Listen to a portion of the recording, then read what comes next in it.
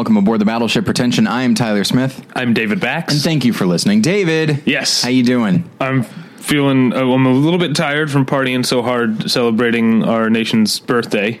But David, this is going up on, I don't actually know, the 12th? The 12th, yeah. Yeah. But so yeah, we are recording early because at the time we would normally record this episode, we will be at Comic-Con in San Diego Comic-Con International 2015. So we are recording on July 5th, the day after the Boxing Day to... Oh, my. 4th of July is Christmas Day. Yes, I guess that's true. Before we get started, I know we have some stuff to talk about, right? Okay. But we did get a gift from a friend of ours. Oh, from a friend of ours. Oh, okay. Well, we got Volume 1 of Dod Skull Investigations. Oh, awesome. The Simeon Case. Ah. This is the comic book that we...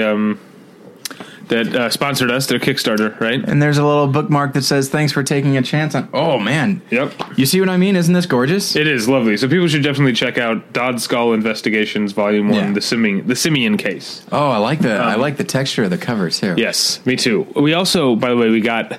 You know how I love to read letters from our fans? Yes. And listeners. We got another long, rambling one from our friend Benj. And it's funny and everything, but I won't read it on the air because he spends most of the time trashing one of our guests. Really? So, if that's is it the one I would naturally assume? No. Oh, interesting. So if you, word to the wise, if you want us to showcase your, I don't know, your mail, us like Benj has. Yeah, don't take swings at people who are gracious enough to take the time to appear on the show for free. Wow. So, sorry, Ben. Curious. We usually only get complaints about, well, I mean, we all know, Fatum. But, someone else is coming to take the mantle. Take up the mantle, pardon me. Yeah. So I think we've got some bills to pay. Let's pay one of our bills now. All right, this episode is sponsored by Mubi, a curated online cinema that brings its members a hand-picked selection of the best independent, international, and classic films. Every day, Mubi's curators introduce a new title, and you have 30 days to watch it. That means there's always 30 wonderful films to enjoy, all for only $4.99 a month. Plus, when you use their mobile apps, you can download films to watch offline. There are a number of movies available at Mubi right now, including A Room with a View, the Merchant Ivory classic, starring a who's who of British actors, including Maggie Smith, Helena Bonham Carter, and Judi Dench. This swooning, sensual take on E.M. Forster's classic romance would go on to win 3 Oscars and set the gold standard for costume dramas. This movie and more are available at Mubi.com. And there is also a special offer for listeners of Battleship Pretension. You can try Mubi free for a month. Just go to Mubi.com. That's MUBI.com/Battleship to redeem now. All right. Do we want to do the other one right now, or do we want to wait? No, I want to talk about how you spent your 4th of July. Indeed. Okay, so we've talked in the past about outdoor screenings. I go to them every once in a while. You've gone to them. And the thing is, I've come to know that, like, all right, it certainly is not going to be the ideal viewing environment. You know, you're going to hear far off noises. You're going to hear traffic sometimes. You're going to, people are going to be talking a little bit. Like, right. This is the reason for my personal rule, which is to not go to an outdoor screening of a movie that I have not previously seen. Oh, absolutely. I don't want that to be my first. Yeah, no way. My first exposure. But yeah. So my wife and I and several friends went and saw an outdoor screening of Jaws. And by the way, before we start recording, David made reference to Jaws as being the It's a Wonderful Life of the 4th of July. Uh-huh. That is so perfect, you don't even know. Just because it's like, Jaws has become a 4th of July movie. It's like, right. Yes, it does occur on 4th of July, but let's not forget, it's about a shark eating people. It's not about a celebration of, if anything, it's about government like breaking down, and I guess somebody deciding they're going to do it their own way. But and It's a Wonderful Life is not about Christmas. No. You know, I mean, certainly he's running through the town saying Merry Christmas, but at the same time, like, it's not necessarily about that. It could have happened any time. Yeah. But is Jaws the 4th of July movie, like, by default? Like, how many 4th of July movies are there? Independence Day is the one that people go to. Yeah, but that's... but that movie's terrible. Just to be clear. Yeah, that is not a good movie. Yeah, and they're making a sequel. Did you know that? I know, it's yeah. Coming up. But a lot of people that I follow on Instagram were visited the set. So, oh boy! So I got it's called like Independence Day Resurgence or something like that. Who gives a shit? Which is a phrase I've been saying a lot lately. I think maybe as I get older, and there's no question. Tired of it all. Kind of, and I'm projecting it onto other people because when I say who gives a shit, plenty of people. What I should say is I don't give a shit. Right. But anyway, so what else is there 4th of July wise? I guess 1776, which they're showing at the Arrow today. Okay. I guess that sort of counts. There was a disco movie that I own the soundtrack of called Spirit of 76. Okay. In which I think like a disco dancer like in 1976 is going to celebrate like Please say travels back in time. I believe he travels back in time. I'm not 100% sure on that, but that had a killer soundtrack, including my favorite disco song, which admittedly there's not a whole lot that I love, but there's one called, I think by the Silvers. Okay. I think it's the Silvers. I'm not 100% sure. Called Boogie Fever.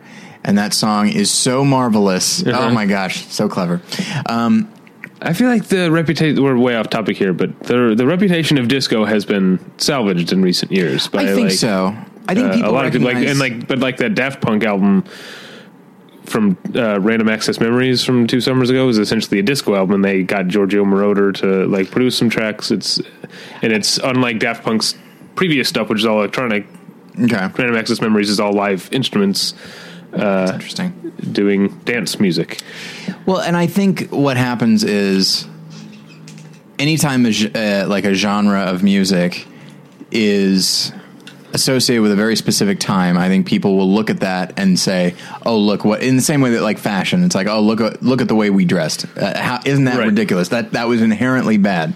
But then when it's music, I think it winds up just being another genre where it's like, "Oh, there's good and bad." You know, yeah.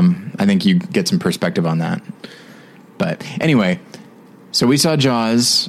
Okay, I have more thoughts on disco, but this is not the forum. As do I. Don't we all? And we saw an outdoor screening, and I've seen Jaws. I'm comfortable saying about 60 times now, but it might be hundreds more. Of times, maybe hundreds of times. That's a Seinfeld reference.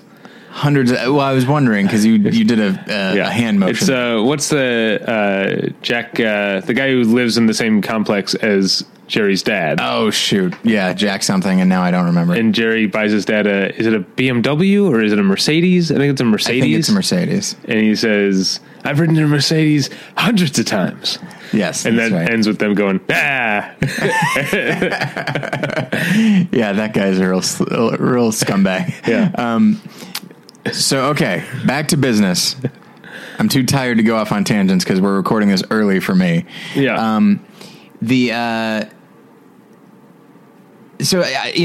was okay with acknowledging they're like, okay, this is not going to be the ideal screening environment. But then when we got there, I saw a lot of Jaws shirts, and I thought maybe Jaws is different than a lot of the movies that I've seen. Like Jaws is a movie that has inspired people to make movies, inspired people to like become film critics. Like it's one of those, as opposed to, I went and saw Say Anything last year, and that one there are a lot of chatters and stuff like that. And Say Anything is a movie that I don't necessarily love, and I know some people do, but not to this extent. Okay. And so I thought like, okay, maybe this audience is going to be pretty good. And I will say they were. Okay. Pretty much everybody was. But except one woman right behind me who I'm going to assume was drunk. Otherwise, we might have shushed her. And it's one of those, and again, like, it's what she was saying, she was engaging in a way, she was engaging with what was on screen. Let's She's not get like some just examples. Okay. standard in 2015, or I'd say in the last 10 years, when you see the mayor smoking in the hospital, someone's going to comment on it. Okay. All right. And she's like, he's smoking in the hospital. All right. So that's one. Okay. Okay. And then, I'm fine with this so far. And then some of it was, and some of it is the laugh of recognition, but I think because she was drunk, the laugh was really loud and obnoxious. Okay. My go-to for that is Max Cady. It's not quite, not quite that, not quite as aggressive as that. But I think what put me over, and she said a couple other things. Now I can't remember what they were, but the thing that put me over was, Brody is chumming, and we all know what's going to happen. Mm-hmm. And as he's saying, you heard him, slow ahead. I can go slow ahead. Coming down here and chum some of this shit. Shark appears. Mm-hmm. Okay. So as he's saying his line, mm-hmm. this woman says, wait for it. Now, what's interesting is the wait for it. She wasn't talking about the shark. She was talking about the line. You're going to need a bigger boat, which, by the way, was which got applause. Right. Okay. That's understandable. But like, there's something about someone saying wait for it. Well, how do you know she was talking about the line, not the shark? Because of her reaction to the line as well. Because I feel like if she's saying wait for it, then she will have if the shark shows up, I feel like she would have done what she did after the line, which was woo. Okay. But I might be wrong. Yeah. But even so, if you, I just feel like if she's savvy enough to know the line's coming up, and then she knows she's going to have a nice long space between sharks showing up. Yeah, that's when you say wait for it. Is after the shark goes back in the water. To the extent that like when she said wait for it, I was like, is she talking about the shark head? And then like it happened, no response from her or anybody else. And then the line comes on. Yeah, nice long pause, sinking in for Brody that they're in bad shape, and then he says the line, and then everybody cheers, including her. And that's when, but her saying wait for it, and that's the thing, is just like, if everybody was a little bit chatty, I get it. Uh-huh. She's the only one, and she announces loudly, this isn't for her friends, this isn't for herself. I mean, it is, theoretically, but it's for everybody. Wait for it. Uh-huh. And it's one of those things, and I feel I had to remove myself. I've seen Jaws a million times. Literally, you had to get up and walk away. Yes. And part of it was like getting perspective on the experience. Yeah, this is the thing. I'm going to say, I know you and I see eye to eye on a lot of this kind of stuff, but I'm not on your side on this one. I don't think. I think chatter in an outdoor screening that's what's going to happen, because it's not a screening first. It's an outdoor event first, I guess. Then it's a screening. I guess that, you know what, when I think about it, this is because there's a couple companies that do these things, and this one was Street Food Cinema, and it's like, well, I guess that is the order that we're looking at here: street food, and then cinema, I guess, if you're thinking about it. Yeah. So there is that. So like and that's if it was just general chatter and everyone was doing it, I'd be more okay with it. But like, clearly people came to watch the movie, and I just felt like if nothing else, I feel like she should have done a better job reading the room. But it's not a room, but I see. Right. Yeah. Reading the crowd. And so I removed myself, and I went and walked across the street, sat in a darkened playground, and listened to the sounds of Jaws to my left and the sounds of crickets to my right. It was actually very relaxing. And then I calmed down a little bit, but, yeah, and it's just like, I don't want to be your curmudgeon. I know that I am. I'm bothered when my neighbors are having fun. Uh-huh. If it'll interfere with something that I want to do. Like, there were a couple of 20-somethings, like, making loud screaming noises right outside when Dave and I were about to record. And so it's like, well, now we're not going to get a clean record. Like you that say was loud screaming noises, like they were just running up and down the alley, like shouting. They were having fun. They were the sounds of fun. If you're a grown person and you're screaming at all, then I feel like you might as well be running up and down screaming like a 5-year-old. Grow up.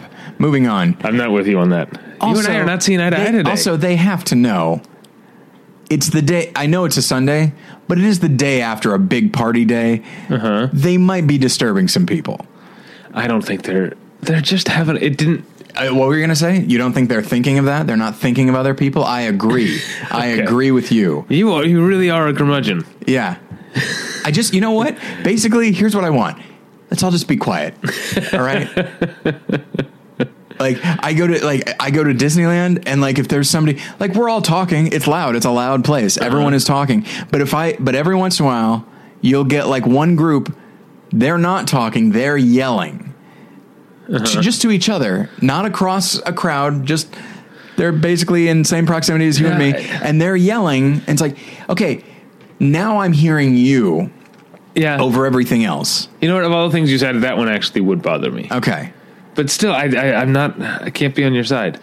The only thing that bothers me, and I've talked about it before about outdoor screenings, and I know this is just me, and this is just what the culture is now, but I don't think chairs should be allowed at outdoor screenings. I think it should be a picnic atmosphere. People bring blankets, you sit on the blanket.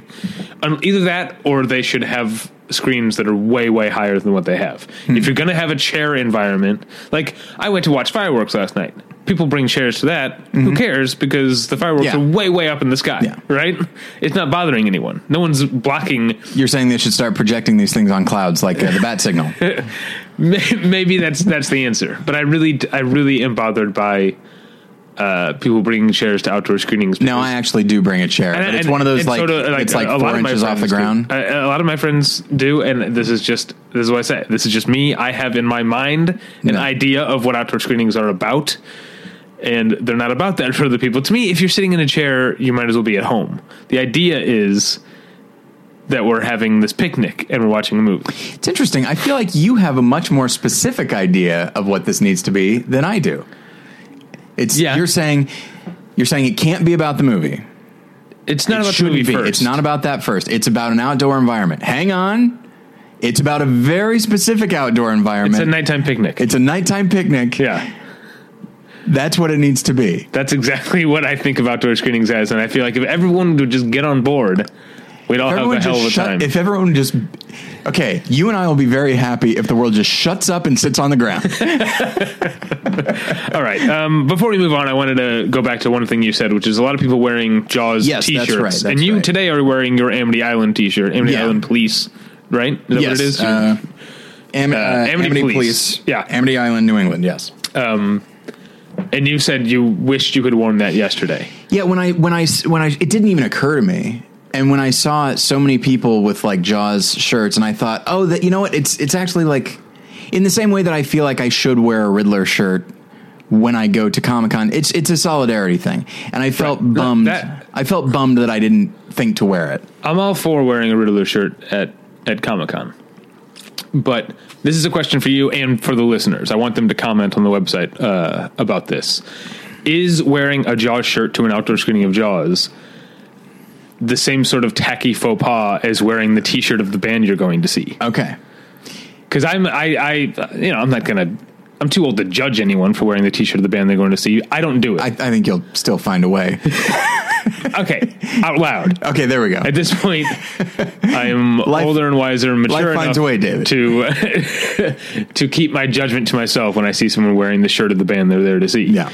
But I do think it's tacky. And you know, if I actually owned a shirt with the shark on it, like the official Jaws image, I probably wouldn't. First off, I don't think I would own the shirt anyway. Uh-huh. But I don't think I would have worn that. But because this is the Amity Police shirt, it's like a little bit covert. Okay. But it's amongst people that would get it. Yeah. And would appreciate it, I think. You're getting a lot of nods. A lot of, oh yeah, I know what that is.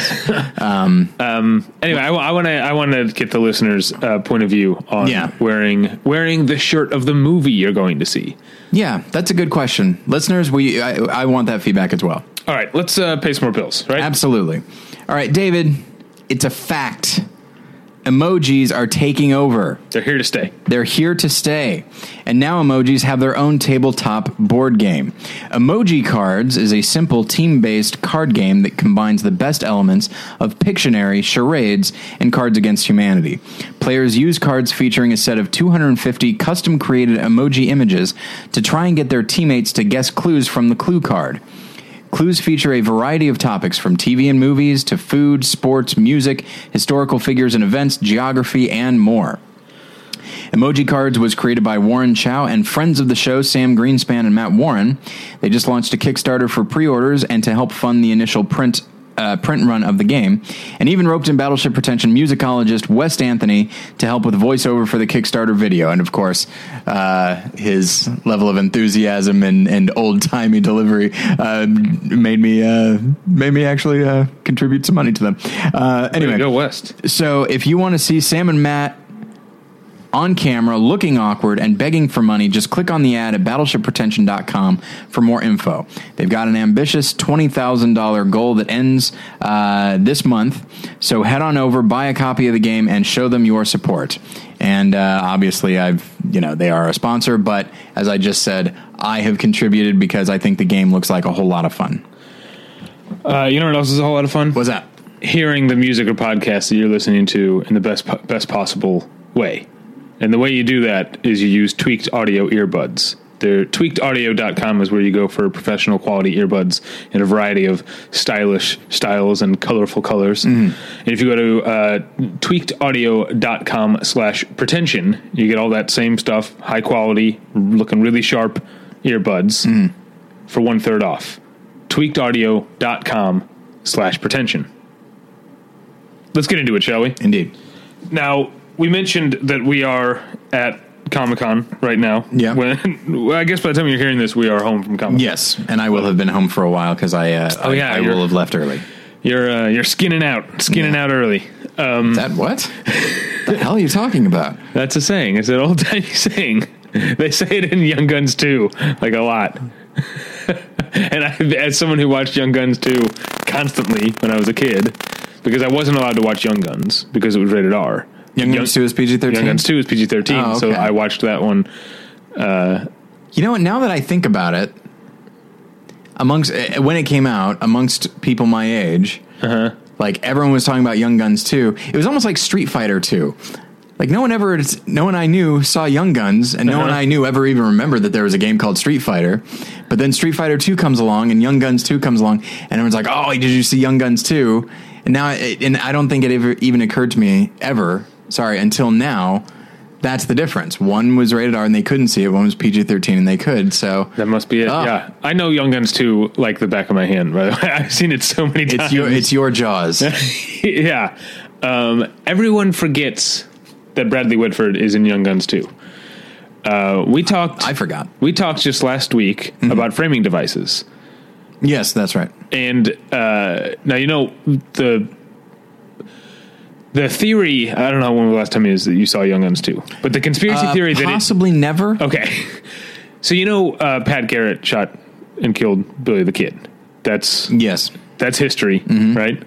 The theory that Young Guns 2 presupposes is maybe he didn't. Maybe he essentially claimed that he did and allowed his friend Billy the Kid to live and go off. So the movie Young Guns 2 starts in the early 20th century with Bradley Whitford as like a reporter driving out to the desert to interview this old man who claims to be Billy the Kid, and it is Emilio Estevez in terrible old man makeup. Oh my gosh. We got to watch. I think we have our next commentary to just watch Young Guns 2 4 times in a row. I would have to watch it 4 times beforehand so that I could feel familiar with it enough. I don't know. It doesn't have to be Young Guns 2. But the idea of doing one of our marathons of the same movie 4 times in a row. I cannot tell you how excited I am at the notion of that. That would be awesome. All right. Because it would be different guests every time. Yes, so it's a different commentary. And you and I will have gone completely insane by the end. Yeah. Oh, we got to do that. That's the issue, is we need to have plenty of thoughts about it. like enough to like we could have done that with Alien. I could have watched Alien 4 times in a row and found different things to say about it. And I'm telling you, I could do it with Young Guns too. We're not doing Young Guns 2, but I love this idea. Like the minute you said it as a joke, I was like, I know he's joking, but I think he's onto something. Yeah. Listeners, if this sounds interesting to you at all, if it sounds a quarter as interesting to you as it does to us, let us know. Then you must love it. You must love the idea. Yeah. Oh my gosh. Where were we now? What were we talking about? You were talking about Young Guns 2. How did we Bradley even Whitford. ever get to? Oh, because I said Skinning Out. Oh, that's right. Yeah. Which I guess I never saw Young Guns 2 because I obviously would have remembered that. Right. Okay. So back to it. We're at Comic. So we wanted to keep the next week will be our Comic-Con wrap up. We wanted to keep somewhere. It's generally in the same milieu. Yeah. Topic wise. So we're going to talk about something that is actually inspired by the comment section on the website, which is a place you should totally go and comment on our episodes and our reviews. It's a lot of fun. It could inspire an episode, which would be very helpful for us, by the way. Yeah. I talked, and there's been more development since then, but when we had Mariah on, by the way, thank you, Mariah. We didn't say thank you last week. Yeah. Thank you to Mariah E. Gates. It was a fun episode. It was a lot of fun, and we had a lot of great feedback for that episode. So that was very heartwarming. But in the episode, in the comments, someone took issue with my taking issue with Ava DuVernay signing on to do a Marvel movie, which I think she's not on anymore. That's what I was going to say. There have been more developments, but I am not excited when the director that I like. This is me, and this is just me being a cynic. When a director that I like signs on to a franchise, I don't think what I think a lot of people think.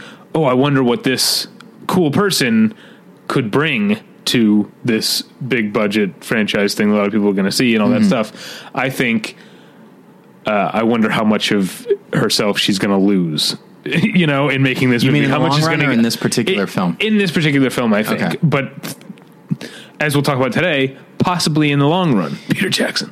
And someone took issue with that. Their argument being that when a director who's used to smaller budgets or smaller audiences gets a big franchise or a big budget movie and does well with it financially, they then have the freedom to make more stuff. And this is the Christopher Nolan argument. It's the one that the one that I cling to. Like at this point, I am cynical enough to know that, especially like in the terms of Marvel, like they're going to sand all the edges off. Right. You're lucky if you get any real, like any spark of personality. I think that's what people responded to with Guardians of the Galaxy, even though I didn't like it that much. You're lucky if you get any of that.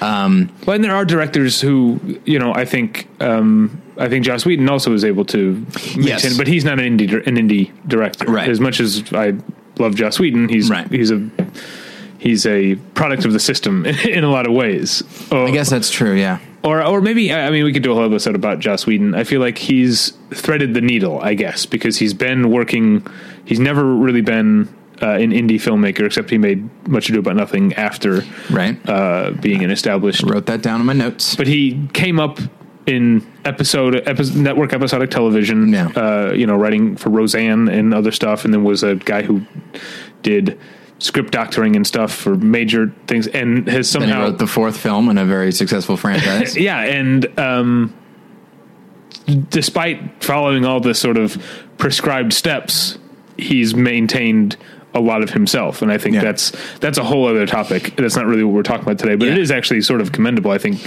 however you feel about him, it's kind of commendable. It's astounding because an auteur within the system, like Kevin Feige or whatever. And I'm sorry to just keep going back to Marvel. We'll be talking about other things, but at the moment, I think Joss Whedon is one of those guys that, like, when they picked him for the Avengers, you can tell that they probably said, well, we want that Joss Whedon feel. Like, they picked him because of who he is, and and I think they specifically wouldn't want him to take any of that out of it, any of himself out of it. Whereas I think other directors, well, they seem capable of doing action, and so, we'll just fit them into what we've been doing. Whereas he seemed to be one where it's like, I think we're okay moving to him in this case. Yeah. And I think that's pretty rare. But as far as once the thing is saying, established, I mean, but back to what we were saying about the idea that an indie filmmaker, once successful with a franchise, can do what he or she wants. Again, Christopher Nolan is, I think, the biggest the biggest example of this. And however I feel about Interstellar and Inception, which is that neither of them is very good. Yeah. I am in awe of the fact that they were made. I think it is a good thing, even for a movie to be bad. It's a good thing for an original idea like Inception to be given that much money and exposure and advertising dollars, and I think that's good for us in general. Yeah. Well, you and I may not respond well to. Or I know I myself don't respond well to like script issues and the idea of taking something that is cerebral and making it really accessible, which maybe is the idea. They're like, okay, we can let you do this, but you need to make sure that you don't leave anybody behind. But at the same time, it is something that is potentially confusing. And he was allowed to do it, and I think that's very exciting. Although, I will say, as I was doing my research for the episode, and I wasn't sure if I should lead with this or end with this. Okay. So I guess I'll lead with it. Okay. I think that the best argument for this, that a filmmaker does well in a commercial thing, franchise, might have, in some cases, might have kicked it off, and then is allowed to do what he wants. I think the argument for that is Tim Burton. Beetlejuice was very popular. Okay. He did Batman, which of course was also pretty popular. Yeah. And then he did Edward Scissorhands, a film that I don't think he would have been allowed to make if he had not made Batman. That's a good point. Then he makes Batman Returns, follows that up with Ed Wood. I don't think he would have been able to make Ed Wood if he had not made... And I know Batman Returns didn't do as well, but it still did well. And so I feel like... And then, if we want to go even further, something you and I have said before is he was allowed to make Batman Returns the way he wanted to make it. And so, like, I don't know, because you've got those... But now we have who Tim Burton is now. And this is... Follow this analogy, if you will. Do you remember in The Matrix, after Neo takes the pill? Yes. And then he touches the mirror, right? And then his whole body slowly becomes glass. Yeah. And then it goes down his... I feel like Tim Burton, like, delving into the big franchise thing is him touching the mirror. And for a time, it doesn't happen as quickly as it did in The Matrix. For a time, there's still most of him that isn't infected. But in the long run... It still overtakes him. If you want to look in the long run, then maybe. But what have we got? We got Mars Attacks, a movie you and I enjoy. Yeah. We've got Sleepy Hollow, a movie that I really like. I don't remember if you like it that much. I haven't seen it in a long time. I don't remember liking it that much, actually. I stand by it because, like, it's a hard R. You see a lot of heads get cut off, and I kind of love that. That it's not a very... It's frightening at times. Like, it's not a very accessible film. I should watch it again. And then he did Planet of the Apes, which nobody likes. But I'm not sure if I blame him for that. And then he follows that up with, I think, Big Fish, which I have some respect for. Yeah. You know what? I don't love it, but I have respect for it. Yeah. Because, clearly this is something he's passionate about. Right. And then he made Big Eyes, which I heard was very bad. I did not like it. But I have respect for that as well. You know, it's really just like when he's doing, you know... And he did. I know he only produced Nightmare Before Christmas, but that's a Tim Burton thing. And that happened in 94. So that was, you know. So he had a period there. He had a period when, like, but eventually his being allowed to do stuff was pretty amazing. Yeah. And I think it lasted long enough because I think once you see what eventually happened to him, I think it falls into the argument that, like, when a filmmaker is given autonomy for long enough, that can actually be a bad thing because then they can become self-indulgent and, like, you know, maybe if a studio head, for example, said enough with the Johnny Depp, like get a new leading man. But I guess the question here, and this comes to, I guess, semantics, but was Tim Burton never actually an indie director? I mean, he worked for Disney. As much as I'd say he had some indie sensibilities, right? But I guess this is where we have to, draw a line or sketch a line that we can then erase and blow away later if we start to feel another way about it. Yeah, but he was never.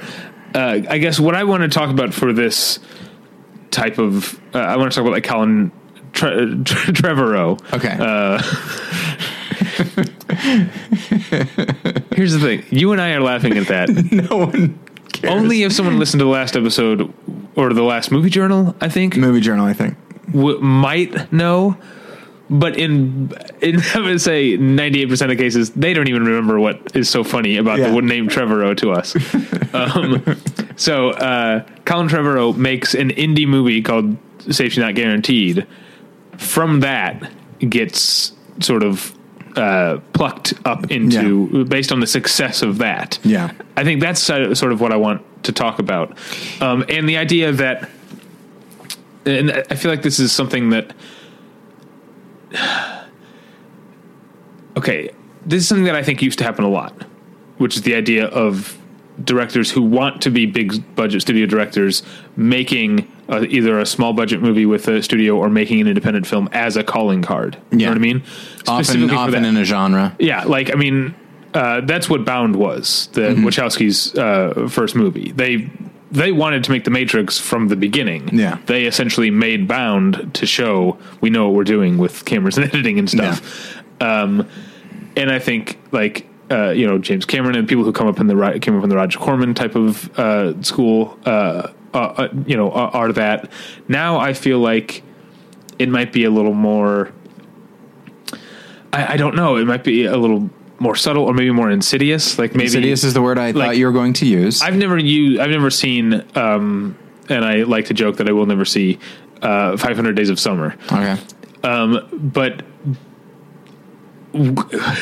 this would be mean of me to actually accuse Mark Webb, even if I had seen the movie. It's especially mean if I haven't seen the movie.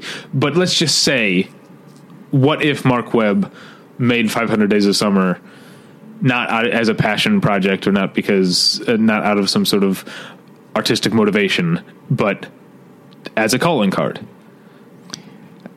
It's impossible to know. But is that the new version of, like you said, usually in a genre, is the new version now of that to make a quirky Sundance friendly indie? I don't think so. I view it as, I don't want to be clear, both to our listeners and to Mark Webb, who I know listens. Obviously. I am not actually accusing you of that. I used an example of a movie I hadn't seen because it's exactly the story we're talking about. He made an indie movie and went on to make two Amazing Spider-Man movies. They're not amazing. The yes, there we go. The franchise is called The Amazing Spider-Man, which I have to say to differentiate it from Sam Raimi's. Yes, who we'll talk about a little bit later. Because I want to give people the benefit of the doubt, I would say that when a filmmaker has that small of a budget, then obviously it's always going to be kind of a calling card. They have to know that it will serve that function. But I think they're also like, but this is also something I want to make and I think will be fun.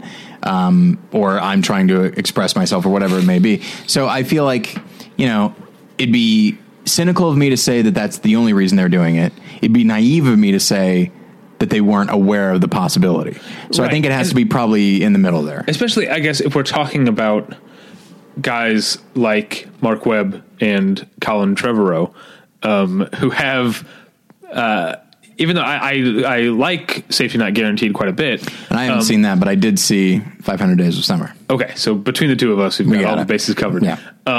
These are guys who, whether their first films they're something they're passionate about or not, they probably are, that's what I'm saying. They still have populist sensibilities. Do you know what I mean? Yes. They're not real, like, crazy mavericks or people like, I think like a James Gunn is the one I tend to what I was thinking to this will get us away from comic books but still into franchises. Paul Greengrass Yeah. Not being a commercial director when he makes things like Sunday Bloody Sunday, right? His is just Bloody Sunday. Bloody Bloody Sunday is, yes, which is also a good movie. Which I reviewed for the website when the Criterion put it out. Bloody Sunday. That's one of the ones that is surprising, like in a good way. Like I really liked the first Born Identity, which, by the way, Doug Liman's another person. We should actually put a pin in that because I would like to talk more about Doug Liman. Let's do that. Yes. I like the first Born Identity, and so the idea when I heard, the guy, did he make something between Bloody Sunday and Born Supremacy? I don't think so. Okay.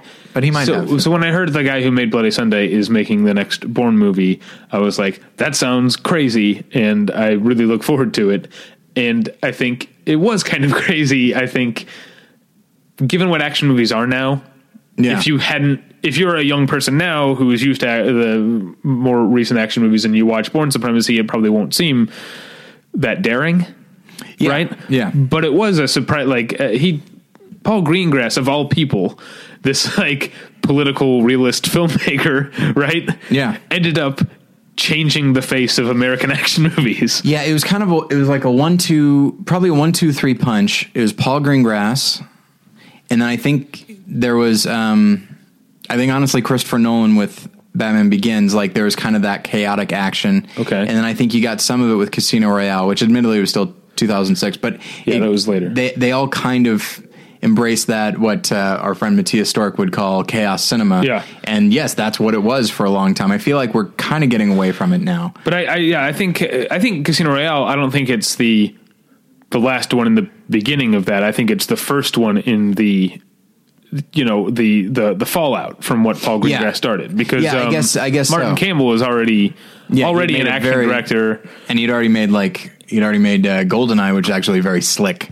Yeah. You're right. So I think that's Martin Campbell being influenced and inspired by Paul Greengrass. There was nothing in between Bloody Sunday and Born Supremacy. It's only a 2-year difference. So clearly they saw it and was like, let's get this guy.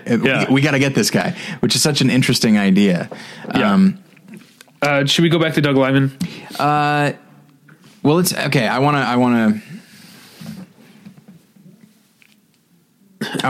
to go back to this idea of, cause you said a word that got me, it basically painted a whole image for me. Was it Maverick? It was pluck. Oh, okay. And because pluck the verb to pluck. Pluck the Verb is my favorite album by, I don't know. I don't have the energy to come up with one. Primus? There you go.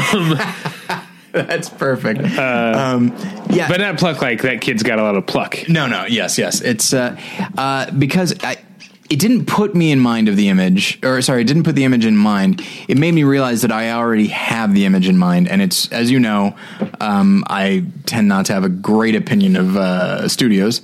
And there's something that seems insidious or nefarious about just studio executives just sitting back like some kind of Roman emperor and then just watching all these little commoners in the form of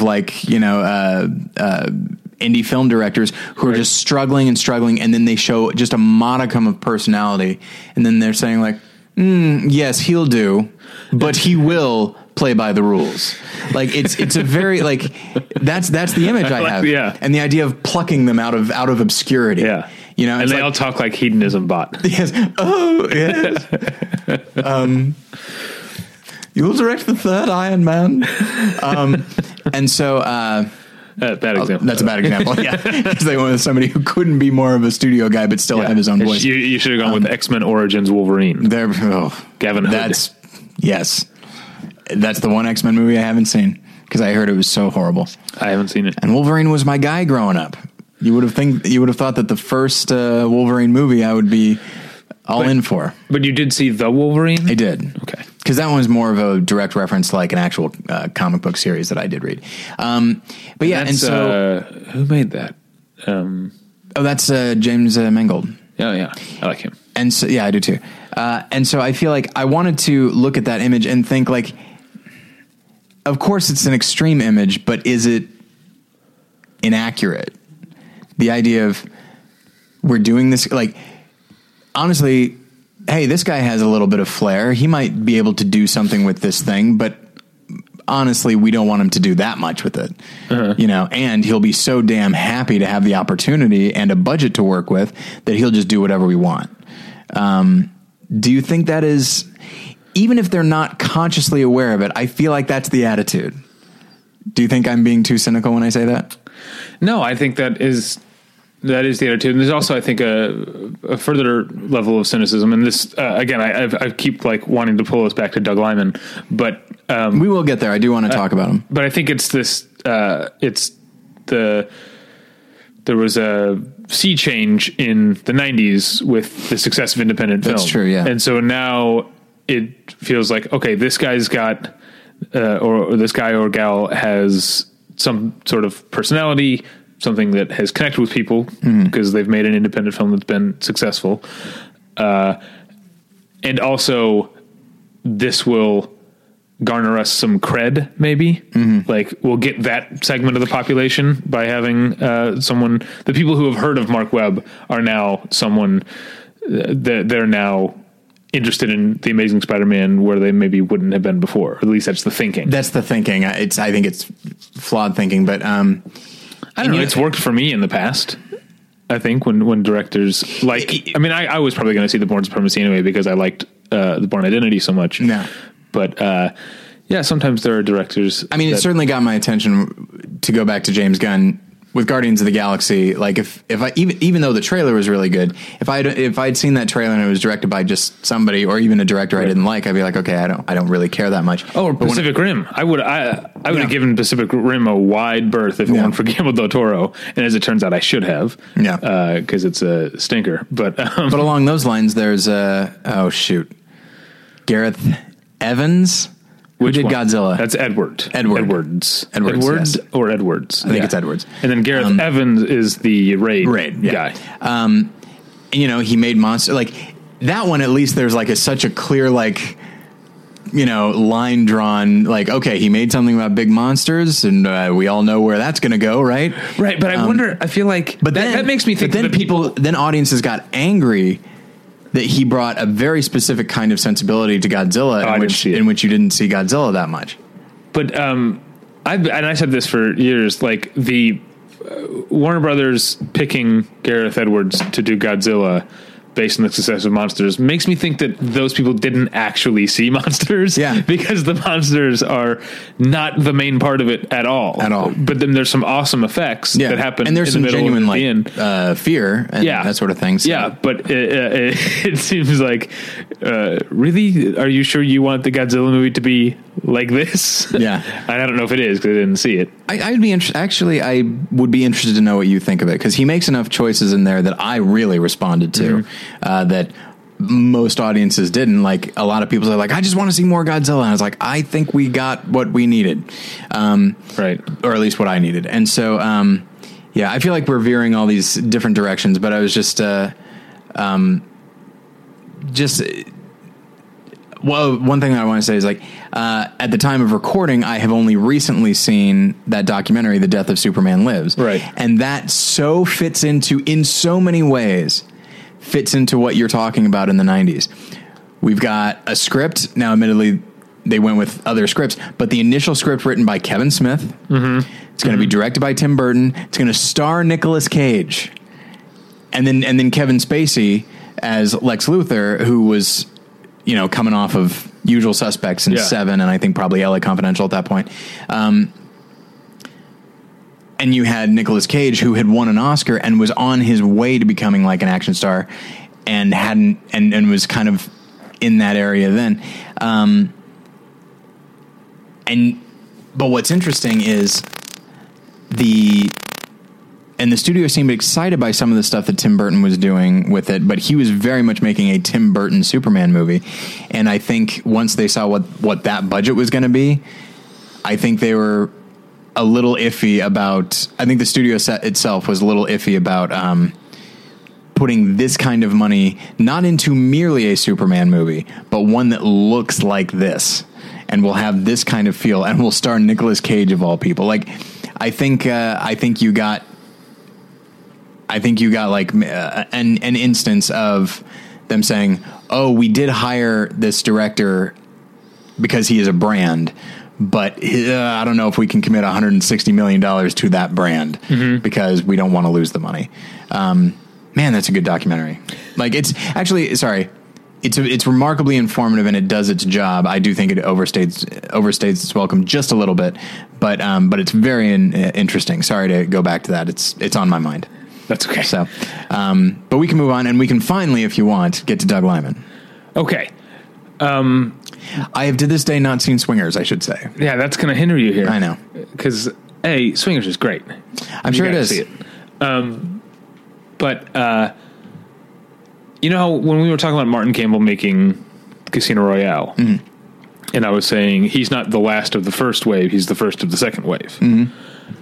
I wonder where That's Jon a good characterization. Jon Favreau and Doug Liman fall on that. Do you know what I mean? That's time-wise, Swingers is right at that point where it's like, maybe there was some calculation to this. Maybe this was a calling card for the career that both of them went on to. I don't know. Swingers, okay, having not seen it, but having frankly absorbed a lot of it just through culture. What year did that come out? 96? Like 96, 97, I think, right around there. So it's like, that seems like a very specific kind of 90s movie. I think it was somebody embracing and maybe doing a great job with it from what I've heard. But I think that's a calling card, but I don't think it's nearly as offbeat as it would appear, as we would think of it now. I think it would fit very firmly with what 90s movies were. 90s indie movies? Yeah. Like but really talky and, that kind of thing. Yeah, but it has so much respect for other... there's a lot of talk about Scorsese and Tarantino in it. And there's even talk about Boys in the Hood. Like, it seems like it's...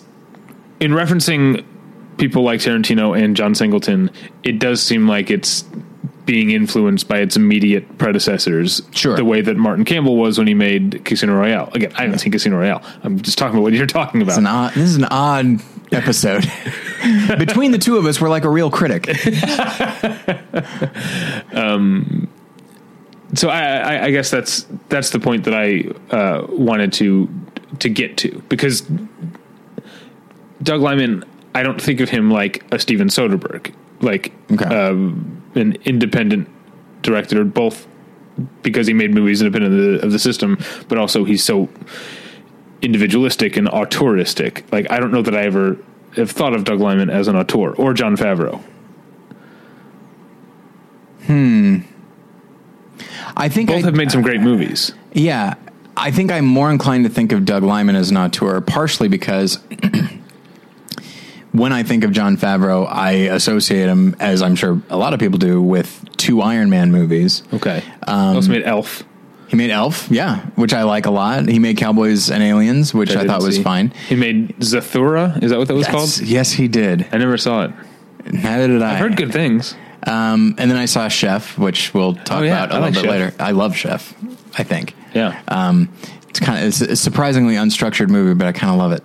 And it has essentially no, antagonist. I mean, there appears to be an antagonist. Well, there are kind of two. There is Dustin Hoffman, and Oliver Platt. But I think Jon Favreau as a film, because obviously it's all just a metaphor for filmmaking. But I think he has been on enough sides of everything. Yeah, because he's been a producer on just as many things as he's probably more things than he's been a director. So he's seen the executive side. So I think he understands where Dustin Hoffman is coming from, and I think he has a sympathy for the critic. I mean, both of them end up being not very sympathetic, but you see things from their side. Yeah. But from a screenwriting perspective, I don't think of those as antagonists, because they're more like the catalysts. Yeah, that's true. And for most of the movie, they're not in it. Yeah. I do. I think Dustin Hoffman is more of a catalyst, and I think Oliver Platt's character, because he keeps coming back to the restaurant. I think he's, again, it's weird to say antagonist, especially when you realize that every time he comes to the restaurant, he wants good things. Right. You know? Yeah, he's not coming to burn it down. I feel like as simplistic as the movie kind of is, I feel like it has a really nuanced way of looking at the way all of these things relate to each other. You know, you and I, or I guess I'm very inclined to just shit on studios and say everything's their fault. But you never, you know, if you get a really great producer who has an artistic appreciation and will fight for movies, then you know, and sometimes even a studio head will fight for a movie that he believes in, and like that's really exciting. Or she, pardon me, I'm sorry. At the moment, I was at the time that I was saying that, I was thinking of George Schaefer, who fought for Citizen Kane. Okay, and so, but yeah, and so I feel like, and then you have critics who certainly are not, you and I know, are certainly not the enemy of filmmaking, and so I feel like that's a film that understands that all of these people have a part to play, and that scene with Dustin Hoffman where he talks about, like, if you went and saw the Rolling Stones and they didn't play Satisfaction, it's like, you'd be angry, right? He goes, yeah. He's like, yeah, you'd burn the fucking place down, you know? And it's like, and I remember when I saw that, I was like, oh, I thought Dustin Hoffman was going to be a bad guy, but you know what? He makes a good point. And so yeah, but between Jon Favreau and Doug Liman, I think I probably think of Doug Liman as more of an auteur than Jon Favreau. Like because I've seen enough of his movies now that I have a sense of how he makes films, which is very, and this may seem like a negative, I don't think it is, very slick, very self-assured, is going to use editing in a way that can be a punchline, that can get your heart rate going, can really, you know, because when I think of... Yeah, but I think I'm as much of a Doug Liman fan as you are. I just think of these things as him being really competent. Just I guess there's... skilled. I don't know that I see... I guess I look at, like, his movies... I guess Born Identity is not that funny. But, like, I think of his movies as, like, they're going to have a great pulse-pounding action. You will also probably laugh a lot. And they're going to be pretty like, you know, what? Oh shoot! Before we were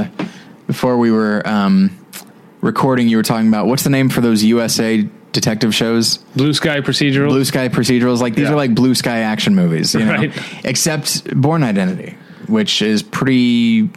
I'd say that whole series is pretty humorless, which I'm fine with. Yeah, I guess. But Born Identity is a lot more conventional. Yeah, it sure is. The other ones. But now we're all conveniently forgetting that Doug Liman also made Jumper. I didn't see it. Did you? Yep. Oh, all right. Is it good? No, it's not very good. But yeah, I feel like I saw it because it was Doug Liman, so apparently that works. Yeah, I feel like that's the mark of an auteur. Like, if somebody's merely competent, and I've taken the time to know their name, if they're competent and a lot of their films kind of feel the same, not all of them, but they tend to feel the same, and their name is enough to get me interested, I feel like that's auteur enough. Okay. Yeah, I guess that's where you and I differ, because I don't think he was an auteur. But we both agree that he's very talented. Very much so, yeah. Jumper notwithstanding. Yeah, I guess not. I was going to say you should see it, but you don't. You really don't need. Like, well, I mean, I'm not warning you away. If I'm going to be an auteur completist, I got to watch Swingers and Jumper. Yeah, you should watch Swingers. It's great. Yeah, I know. Everyone says that I love it. I'm sure I will. Jumper isn't like a toxic movie that's terrible. It's just like, it's literally, if there is any such thing as an inessential movie, it's Jumper. Yeah, I remember when I saw it, I thought, like, oh, that's kind of a neat premise. I'm sorry, what was I thinking? Like, it left my mind immediately. It jumped out of your mind. Whoa, watch out. And right onto the page. Who else? You know, let's. Yeah, we both made lists, I assume, right? Sort of. Okay. I want to talk about Rian Johnson.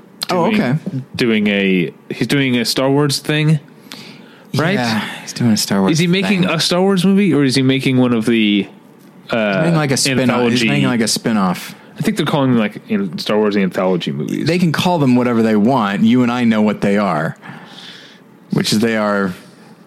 What are they? They could be Frasier or they could be Joey. Who knows? But they're a spinoff. No, he is making... Okay, according to What website am I on? I'm with Geek. I don't know this website. You can't trust anything they say. According to them, he's making Star Wars 8. So, okay, so he is making like in the official. Right. Okay. And then who was making?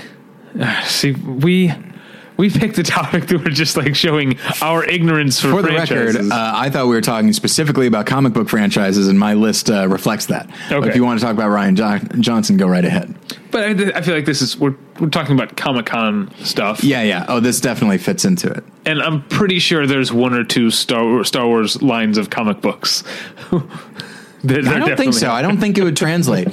So. And I'll say this, like, while it would be nice to know the specifics, anything Star Wars at this point is going to be a high priority, and right, and so that will also have a high budget. So the studio is willing to, undoubtedly based on Looper, and Looper and just his general sensibilities, is willing to take the risk. And I feel like having liked. I like Ryan Johnson even when I don't like his movies, because of the 3 movies he's made, right? I only really like Brick. I have a lot of problems with The Brothers Bloom and a few problems with Looper, but I still really respect him as a filmmaker. Do you know what I mean? Absolutely. Yeah, I love Brick. I enjoy Brothers Bloom to a point, and then there are things that I really like about Looper, but I haven't embraced the other 2, like Brick. But all 3 of them, it's just like, I'm glad I watched them. Yeah. And at the end of it, it's like, not the most satisfying experience, but you know what? Good for him.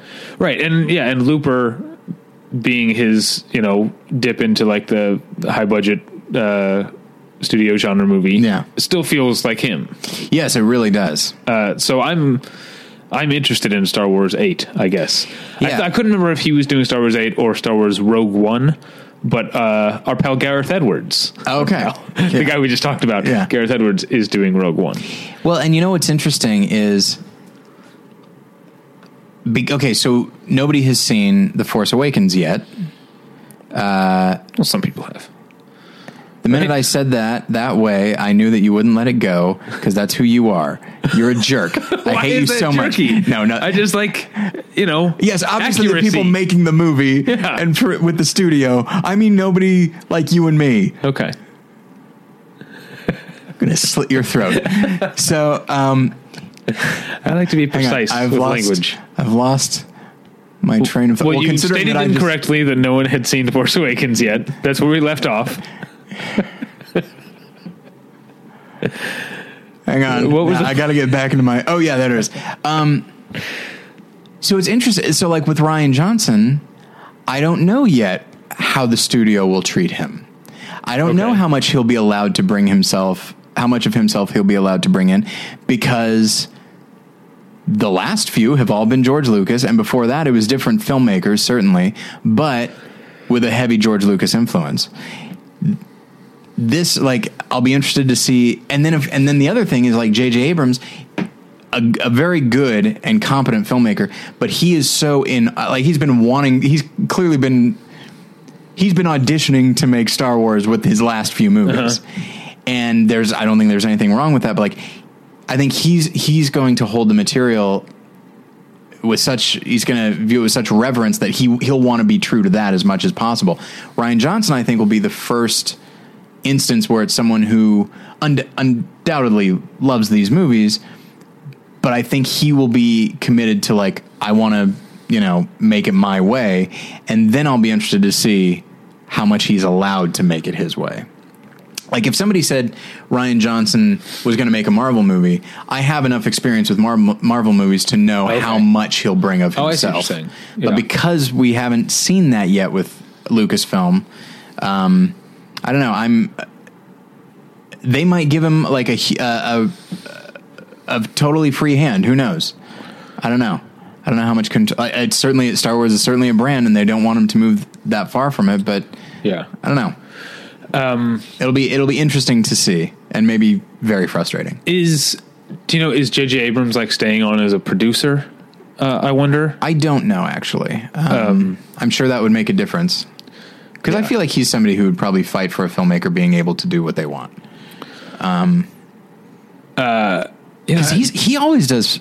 No, Super 8 was original, but like ish. Yeah, sorry, I'm being Yes, it was not based on an existing property, and this is coming from someone who actually really likes Super 8. I know it's not a popular opinion, but he did. He came in for Mission Impossible. Sorry, let me talk about Super 8 for a second. Okay.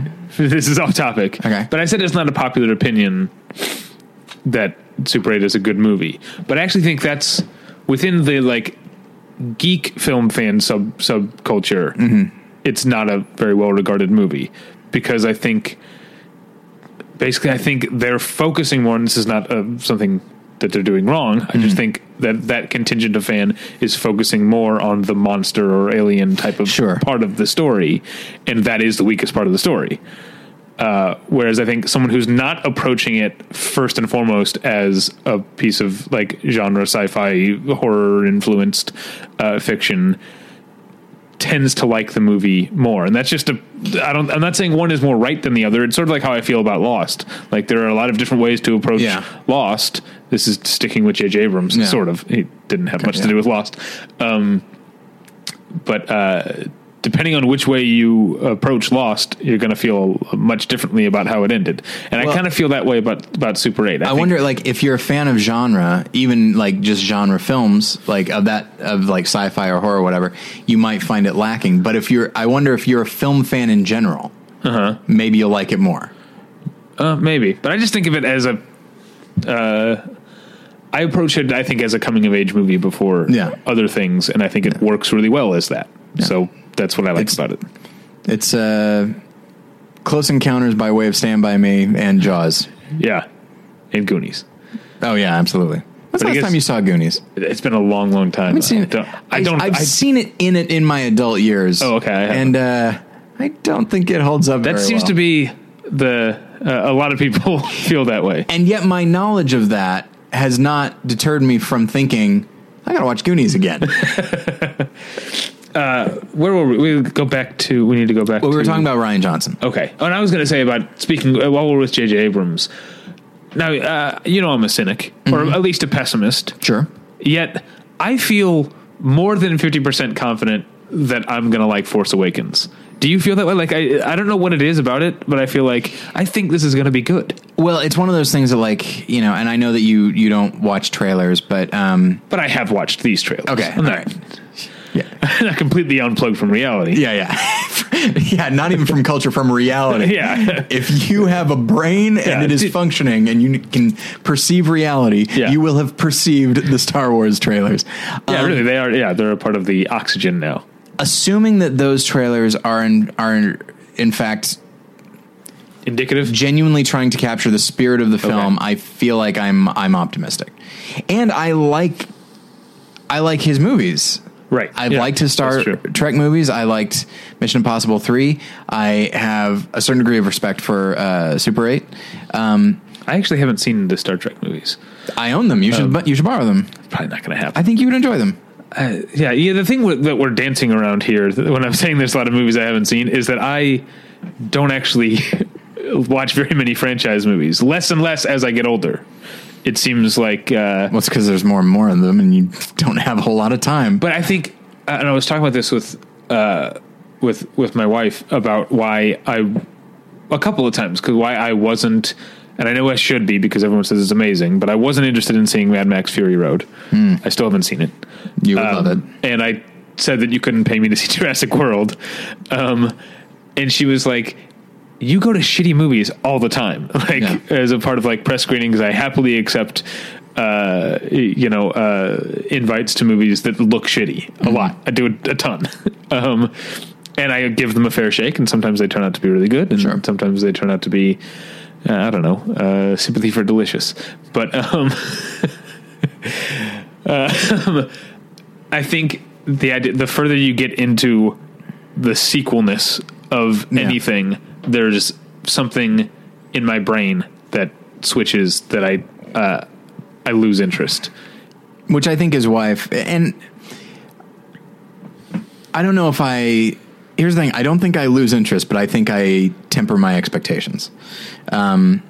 Which is why when I see Iron Man 3, which again was a different director, and one that is very capable and has been given a surprising amount of freedom within the studio system, which I think is fascinating. But because he constantly makes either writes or directs movies that are successful. I guess there's that, but it's not like Kiss Kiss Bang Bang did well. I don't think it was I don't think it cost a lot either. I think it probably made its money back. I guess so. I just don't think of it as very high profile. I guess it had a cult following, but anyway. It's weird to think that it's weird in a post Iron Man age to think that it was seen as risky. Yeah. Like Robert Downey Jr. is like a risky casting. Yeah. Is it like when people heard Shane Black's making a movie with Robert Downey Jr. and Val Kilmer? Is that everything ever going to get out of the gate? Yeah. Yeah. Well, I remember just thinking about the casting of Robert Downey Jr. and just being like, really? Uh-huh. Huh. Yeah, all right, sure. And just not, I don't know. It's so weird. He's become so prolific, for good or ill, in the last 7 years, that it's weird to think that there was a time when Robert Downey Jr. was a risk or not on your radar at all. Right. Yeah. It's just so crazy to think about. But yeah, those are the days. I like what he's done with the Iron Man character, but yeah, and so sorry to go back to it. I remember people were really critics were really excited with what he did in Zodiac. They're like, oh, yeah. It's like, I think Robert Downey Jr. He's he's doing some good stuff. I think he might be ready for a resurgence. Uh-huh. And then they had no idea what was to come. But anyway, so I think at this point, with the Marvel films, I'll see them. Maybe not all of them when I look at the slate for the next 5 years, but I'll see them. And then I will look for, honestly, because I like being part of that conversation, not necessarily being in the know, but it's all right, well, a lot of people have opinions about this and I have an opinion that maybe might run counter to people's, or might run counter to my film critic friends, either way, people arrive at the Marvel movies with a very strong opinion already of what they're going to be, and maybe, I don't know, including me. But anyway, but I know what to expect from those, and I try to just be like, okay, well, if there's anything even mildly original in one, then great. Which is why Iron Man 3 threw me when the second Captain America, where they embraced a different genre within that. It's okay, that's exciting.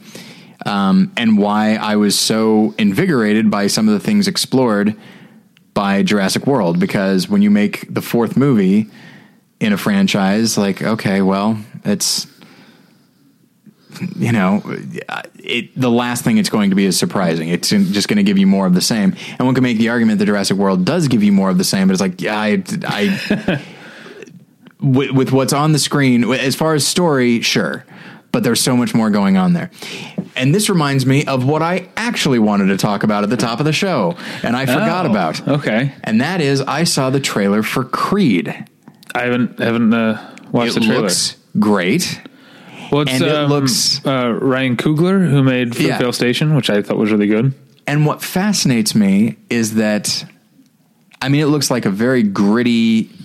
This, you could remove the Rocky character, you could remove the Creed aspect of it, and just have it be a straightforward boxing movie, and it would still be really powerful. But the fact that it brings this other stuff in,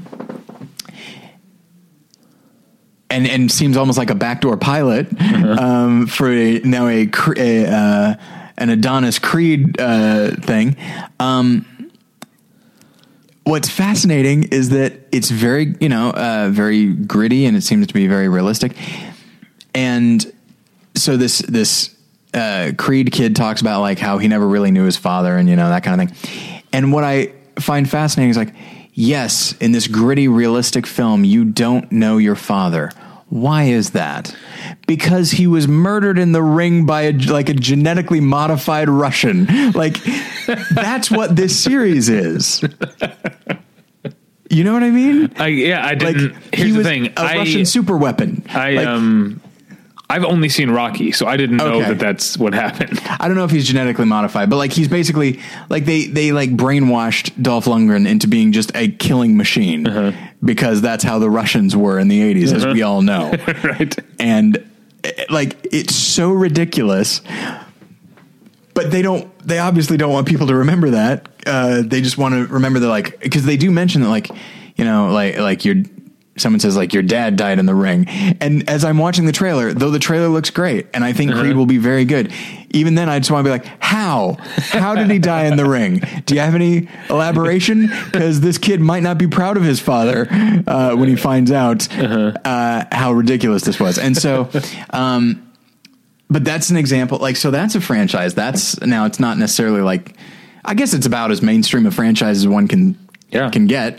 And you get the director of Fruitvale Station, small film, indie film, and now here he is making this film and clearly being allowed a free hand to set the tone, because this feels like something, you know, I doubt it's rated R, but it sure looks like it could be. And then the sensibility of like, all right, there's a passing of the torch. The Rocky character is definitely supporting. And that's just, I don't know. I find it exciting. Like anytime there's just, even though this is the 7th Rocky film, I guess that's right. Yeah. They found a new way to approach it, and that excites me. And that's something that I guess it comes down to, and it chills me to say this, it comes down to studio decisions and producer decisions of how much of a free hand they're going to allow the filmmaker. And that can be great, and it can reinvigorate a franchise. It can give the filmmaker a bigger budget than they've ever had to work with, and they utilize it perfectly. Or they decide we're going to play it safe, and we're going to take away almost anything of what you were. Because I saw Guardians of the Galaxy, and I know a lot of people love it. I still stand by my assessment that it is the most overrated movie of last year. Okay. Especially by our people, you know, online critic people. The people we're in San Diego with right now. Yeah, that's true. And it was, it's a fun movie, but like when I think of Slither and I think of Super, and then I think of Guardians of the Galaxy. Now, don't get me wrong, I didn't expect it to be the R-rated movie that those were. Right. But I wanted there to be more of an edge to it, and all there is just kind of there's a Shaggy Dog quality to it that I like a lot, that I think is kind of James Gunny, but yeah, there's just not much there, and it bums me out. And now he's going to do Guardians of the Galaxy 2, and I'm sure it'll Volume be 2. What? That's the official name, I think. Guardians of the Galaxy Volume 2. It bothers me for some reason. I don't know why that bothers you. I like the simplicity of that title. Volume 2? I'm pretty sure that's the official. They announced recently that the name is. Okay, hang on. I'm trying to think if I might be turning around on it. Initially, I just thought like that's ridiculous, but it's like maybe that's the idea. It's less ridiculous than Thor: The Dark World, or like that's true. You know, Captain America: The Winter Soldier. I think I'm annoyed by subtitles of movies. Yeah. I'd rather just be part Iron 2. Man's just 1, 2, and 3. Like, you know. Yeah. Well, I do like the slightly higher minded Hangover movies that are the Hangover Part 2 and the Hangover Part 3. Yeah. I like that a lot. Yeah. Like this was all one grand novel. Yeah, exactly. So I do actually, I know we probably need to start wrapping up. I know you have a place somewhere to be in about 40 minutes. Oh boy. Yeah. Okay. 37 minutes you have to be somewhere. Okay. So, I wanted to talk about Sam Raimi. Okay. Who I was looking at his filmography in preparation for this, and I feel like James Gunn is going to wind up a lot like Sam Raimi. Now, don't get me wrong. Before he got to Spider-Man, Sam Raimi was a very successful director and worked in the mainstream. But never lost himself. That's someone I think of as an auteur. Or maybe he did lose himself in Spider-Man 3. He did For Love of the Game, right? That's him. Oh, is that him? I never saw that one. I didn't either. Yeah. Maybe it's got Raimi-isms all over the place, but I feel like probably not. But yeah, no, he certainly in Spider-Man 1 and 2, and I think maybe even a little bit in 3, although not really. I think he's still very much firmly himself. But what's interesting is when you look at his filmography, you know, leading up to Spider-Man, you see just this very disparate group of movies. And then starting in 2002, it says Spider-Man, Spider-Man 2, Spider-Man 3. So for the next 5 or 6 years, that's what he was doing, and only that. Like he wasn't doing the Nolan thing where it's like, and I don't necessarily blame him. I mean, obviously there's studio pressure and stuff as well, but he wasn't doing like, okay, I'll do a Spider-Man movie, then I'll make a Sam Raimi movie. Now I'm going to do or one of my own. It's just like, that's what he did. And then Drag Me to Hell. Yeah. And it almost seemed like he needed to get, certainly Spider-Man 3, I'm sure, he just needed to get this horrible taste out of his mouth, make one of the least accessible films ever. And I know that because I saw it with people that did not care for it. Is that true? I love that movie so much. I love it, and I have so much respect for it. And I think that's, and it's one of those. But things it's like what's the who's the Marine in Aliens? I forget their names, but his. Oh, would you like me to say all of them? No, his video camera was like on the fritz or whatever, and he just like knocks his head against the thing. The character's name is Drake. That's Drake. Drag Me to Hell is Sam Raimi knocking his head against the wall and setting things right again. Yeah, but then right after that, he did Oz the Great and Powerful, right? Which I actually heard really was not him. Like he did not bring a lot of himself to that, and so it's just like. It's interesting because I think he's a director that has a lot. I think he has natural mainstream sensibilities, and I think he's just perpetually happy to be making a movie, which is a good thing because I think no matter what, you'll find that joy in his movies, except Spider-Man 3. And I don't know. It's I think he's like the one guy that absolutely fits into this discussion, but transcends it. Like he made his sensibility mainstream. Yeah, I guess you know he's not what I'm talking about with like what I was suggesting maybe with Doug Liman and the idea that he was. I don't even know if it's true or not, obviously, but the idea that Doug Liman was making commercially accessible films from the beginning. Even when he was making an independent film, he was still making something. Whereas Sam Raimi remained himself, but his movies are so good that the culture just sort of like adjusted to him. Yeah, maybe that was it. Yeah, and so I find him interesting. And then, and I guess we could end with Guillermo del Toro, who he did Pacific Rim, but like he made the second Blade movie, and then he did Blade movie. I haven't seen any of them. Oh, I've seen all three of them, and it is the second one is the other two aren't even in its company. I mean, the first Blade has some things going for it. Yeah. I think it's hokey at times, if you can imagine, but it's hokey in ways that I think Guillermo del Toro was able to fit into. He's able to fit the sort of hokiness and pulpiness of it into the whole. Yeah. Whereas the first Blade sometimes seems like it's trying to. It wants to be this like slick late 90s. Type of movie, but then there's some stuff that's like, oh, that's just really corny. And Blade 2 just fires on all cylinders. So I gotta watch these movies. Like it's that. Well, you don't need to watch Blade Trinity. No, of course not. But although you should listen to anytime Patton Oswalt is interviewed and tell stories about Blade Trinity because they're all fascinating. Was he involved? Yeah, he's in it. Oh, he's in it. Oh, okay. Yeah, and so.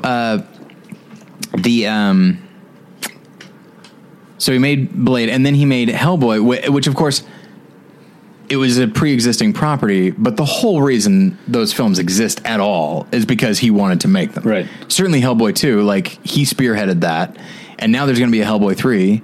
And so that is a franchise that was willed into existence by him. Uh-huh. And so like he's not making any compromises in those films because it's not, no studio's like, we got to make Hellboy movies. Who are we going to get? Yeah. This Hispanic guy seems pretty good. That's why Pacific Rim is so confounding to me, because he had a huge budget and complete freedom to make whatever he wanted, and yet it feels less like a Guillermo del Toro movie than any of his movies to me. I'm curious to see it because of that. Just because I want to see, like, what does a del Toro movie that is not that at all look like? Meanwhile, what is that? Crimson Peak? Is that what's... Yeah. Like, that looks like a return to form. Yeah. Which is exciting to me. And so for a long time, he was working on a movie about the Haunted Mansion. Right, yeah. But he wanted it to be not like the one with Eddie Murphy. He wanted it to be genuinely creepy and terrifying. And, you know, it's just stuck in production hell and all that, and development hell and stuff. And then when I saw the trailer for Crimson Peak, I was like, well, I guess that Haunted Mansion movie isn't going to happen. And apparently it still is. Huh. So he's going to make a couple of haunted house movies, which, you know Good. what? Yeah. I think we all win. All right. Are you interested in... you saw Chronicle, right? I did. Are you interested in Fantastic Four? Sorry, Four Stick? Here's what's interesting. That really does bother me when people... I hate... Yeah, absolutely. I don't like... Even movies I like Seven, I don't like that La Foyer Cake? La Foyer Cake, yes. I told you about that, right? That yes, someone thought that was the title. Okay. Yeah. There's a bunch of... I can't even think... Oh, it happens all the time. There's Five Null Destination, which my friend called Five Null Goes West. Yeah. Here's what interests me most about Fantastic Four is that they have like a tie-in with Denny's, and like the Hobbit movies did. Yeah, but you know what? Here's the thing about the Hobbit movies is that the characters of the hobbits love eating. Right. Okay. And then like the dwarves as well. And just like, so, and Denny's really made an effort to like change their menu and say like, oh, here's Frodo's like pot, pot of gold or something like that. But it's like these little like this like sesame bread or something like that that's like dyed yellow, and it looks, and it looks really good. This is literally like here's the Thing Burger and the Invisible Woman Slam. There's one called the Fantastic Four cheese omelet. So it's like, all right, well that's fine. But it's so half-assed, and part of me is just like, I never understand. In the same way that like I went to IHOP once and they had like a Despicable Me tie-in, and I just thought like, what studio? I mean, I guess they'll take money wherever they can get it, but at the same time, like Denny's, IHOP, who gives a shit? Yeah, like that's. Yeah, and I mean, at least part of the Hobbit movies is that the fact that there was a Denny's in Lake Town just didn't seem. I know, didn't seem to fit. Yeah, just. And they spent like 40 minutes there, just looking over. Just like Martin Freeman. Look, he sold the lines. Don't get me wrong. He was the best part of that Denny's sequence when he's like, just look at this menu. Just look at all these options. But yeah, no, I'm interested in. You know what though? Here's to tie it into our actual discussion. What's his name? Josh Trank. Yeah, is that his name? I liked Chronicle a lot. But I think because it's like a found footage movie, which is my least favorite aspect of it, I feel like that is such a specific subgenre, and it's such a specific approach to a film. Yeah. And Fantastic Four doesn't have that. So I feel like whatever I guess maybe he could bring his tone to it, but by and large, I feel like he is a filmmaker is going to whatever he is as a filmmaker is going to get completely lost. And so I'm curious about the film partially because of the cast. And I'll wait and see. If we get a screening for it, I'll take it. If you don't. But otherwise I'll wait for the reviews. It might be a movie past movie. The director I forgot to mention is Justin Lin, who has had an amazing career with these Fast and Furious movies, and now has been directing the second season of True Detective. I don't think he's doing the whole thing, but the way that Cary Fukunaga did, I think they are switching up. Maybe I'm wrong. Anyway, But have you seen his first film, Better Luck Tomorrow? I have not. I've heard it's wonderful. I don't know if wonderful is the right way. It's incredibly accomplished, and it really does feel like what I've accused other people of doing is it's just a calling card movie. Because it's, I mean, it has a fun twist that it's essentially like Goodfellas, except instead of the mob, it's Asian American high schoolers who get into criminal activities while also, studying and keeping up great scores, and the idea that like there's like as high stress as it is to be like running guns or whatever they're doing. Yeah. The pressure put on them to get high SAT scores and stuff is also a part of the pressure. That sounds great. It is. I like that a lot. Yeah. It's very specific to the culture. Yeah. And, yeah. It's an interesting movie. Anyway, I had a. Look, you're the one who has a place to be. I know. I've got one last thing. Okay. Oh, yes, I've got some place to be. Damn it. Okay. Well, I guess I can push it back like 10 minutes, perhaps. So one thing that happens a lot, a conversation that pops up a lot with, especially with like online critics, is, oh, wouldn't you love to see such and such a director like direct a superhero movie or something like this, or like, right. And sometimes they'll get specific. And so I've got two questions for you. Number one is, have you ever thought that? Like, oh, wouldn't it be great to see so-and-so direct this? Or yes, I have a very specific one. Okay, go ahead. I would love to see, with complete artistic freedom and budgetary freedom, I would love to see a Superman movie directed by the Polish brothers. I think that would be amazing. It's very specific. But they have this sense of Americana to them. Do you know what I mean? Yes, they do. That I think would actually, in a really specific way, the kind of thing you can... There's a reason I like comic book. Like, I like superheroes in comic books more than movies, because there's not as much as an investment. It's pen and paper and markers and stuff. Yeah. You can be more experimental. Yeah. And I think the Polish brothers could do something with Superman that you might see in like a one-off like run of comics or something like that. Something, just a weird take on it. I think it would be really cool. I think it'd be interesting to see, as far as Superman, like, and Americana and like a really straightforward approach. I think Joe Johnston, who did The Rocketeer, did the first Captain America. Right. I think that'd be interesting. The one that I come back to, although it's not a comic book movie, and I did a fantasy casting of this, and this was the director, Nicholas Winding Refn. I would like to see him do an Alien movie. I think that'd be horrifying. I think it would be... Certainly, it'd be moody, and I think he'd bring a very strong visual sense, and it would obviously be the goriest Alien movie of all of them. Right. And I also think that Wes Anderson should do a version of Clue, but that was also a fantasy casting. So we say these things, and I think I had a friend once say, like, wouldn't it be neat to see Quentin Tarantino do a superhero movie? And my thought is, the only way that would be, I guess he has enough clout that he'd probably be allowed to do whatever he wanted. Yeah. But I feel like by and large, anytime we say these kinds of things,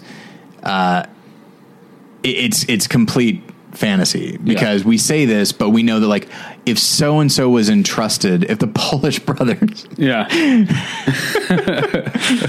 You've seen North Fork, right? I actually haven't. No. I'll lend it to you. Okay. You can watch it in between Star Trek movies to calm you down. But I have seen The Astronaut Farmer, which is a movie that people completely write off, but is actually really interesting. I didn't see that one. I saw Twin Falls, Idaho. Oh, okay. And then I saw North Fork. But like, if the Polish brothers were given, a Green Lantern movie or something, or let's just stick with Superman. They were given a Superman movie, like, they're not going to be allowed to be the Polish brothers. Yeah, that's the problem. Like, that's where all the, like, and that's what we all speculate happened with Ant-Man. Oh, absolutely. Yeah. And I'm seeing the screening of that, and I'm curious. The reason I'm not even going to say excited, but the reason I'm curious about it is because I think what will make it unique is the scale aspect, and seeing stuff really, seeing him run up the barrel of a gun looks interesting. Yeah. It's an interesting idea, but of course, how much more interesting would it have been with this other thing? And so now my question to you, sorry, this is the last thing. I like Peyton Reed, though, by the way. Go ahead. I can't. He did Down with Love, which is... I did like that. It's such an underrated... I feel like everyone who's seen Down with Love knows it's great, but a lot of people didn't see it, and people still don't talk about it. It's so good. Yeah, that is a really good movie. Yeah. He also made Bring It On, which a lot of people like. It's not my favorite. I did not see it. Okay. So now my question to you, bringing this all back around. So Ava DuVernay Yep. is not directing the Black Panther movie, Yeah. which makes you happy for her. Yeah. But now the question is, for those that are fans of Black Panther and thought maybe she will do a good job. That's a good point. Yeah. Now the question is, they're probably going to bring in, all due respect to Peyton Reed, I'm sure he's a perfectly fine filmmaker, but they're going to bring in the equivalent of that. And now the character is going to be, that film's going to have a little bit, could potentially have a little bit less life to it.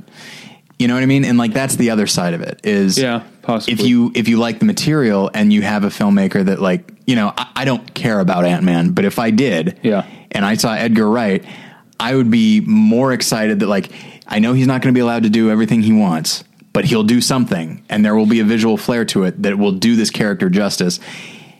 You know, like it's, Yeah. now I think you and I are probably more inclined to think more in terms of like the director, but with these, any of these properties bring with them an audience that has a very specific desire to see it realized well. And so I don't know, it's again, like it's really complicated in a way that I think it should be, but it makes it hard to have this conversation in a clear cut way and say it's always bad or it's always good. Yeah. Who do you think? Do you think I'm gonna assume Marvel is going to, when they replace Ava DuVernay, they're gonna stick with a black director? I think that's something they want for Yeah, Black I think Panther. so. Who do you think? Well, obviously Lee Daniels. That would be awesome. But in all seriousness, maybe Antoine Fuqua. That wouldn't be bad. I know that you're a big fan of his. I'm a big supporter of him, even though he's made a lot of bad movies. But I think the reason his movies end up bad is because the studios are racist. Oh, okay.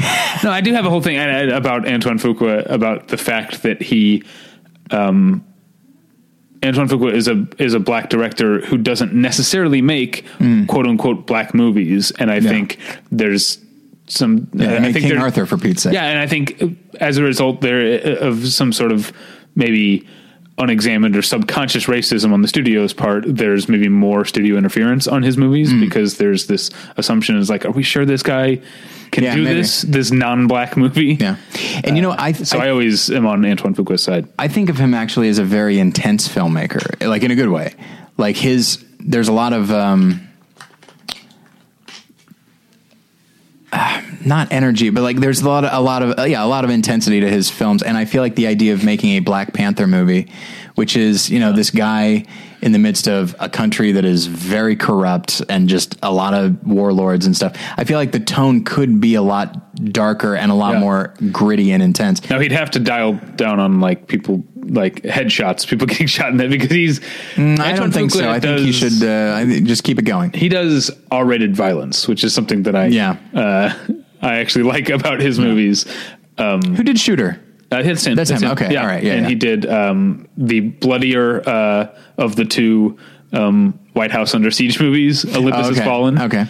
And then he made the King Arthur, which was released as PG-13, but was put the director's cut, which is bloodier, was put out on I believe DVD. I saw the director's cut. It's still not that good. But it's not awful. Yeah, it's not awful. Yeah. But yeah, so listeners, You know what's awful, though? Tears of the Sun. As far as Antoine Fuqua's movies go, that one is dreadful. I'll put it out to listeners, by the way. Feel free to comment on this post on the website, because I would like to know, like, if there are any filmmakers that you feel like would bring something to a very specific property, and feel free to say that as well, and that you think have enough clout, like a Tarantino, that they would literally be allowed to do whatever they wanted. It's a rare filmmaker, but I think they're out there. Yeah. So, okay. All right. We got to go. All right. So you can find us at battleshipretention.com. You can email us at david@battleshipretention.com or Tyler at battleshipretention.com. I'm on Twitter at Davey Pretension. Tyler's on Twitter at Tyler Pretension. Anything going on at More Than One Lesson we need to know about? Not really. We just kept going with the Best Pictures series, and I think this week we're talking about Ordinary People. Well, Well, my other podcast about TV, it's called Hey Watch This. I don't know, because we're recording this so early, I don't know what we'll be talking about this coming week. I know on what's now the most recent episode, we talked about Nurse Jackie and USA's Mr. Robot, which is so good. It's been a while since I've been this into the first season of a new show. So definitely check out Mr. Robot and check out Hey Watch This and check out everything at battleshippretension.com. Thanks for listening. We'll get you next time. Bye. Bye.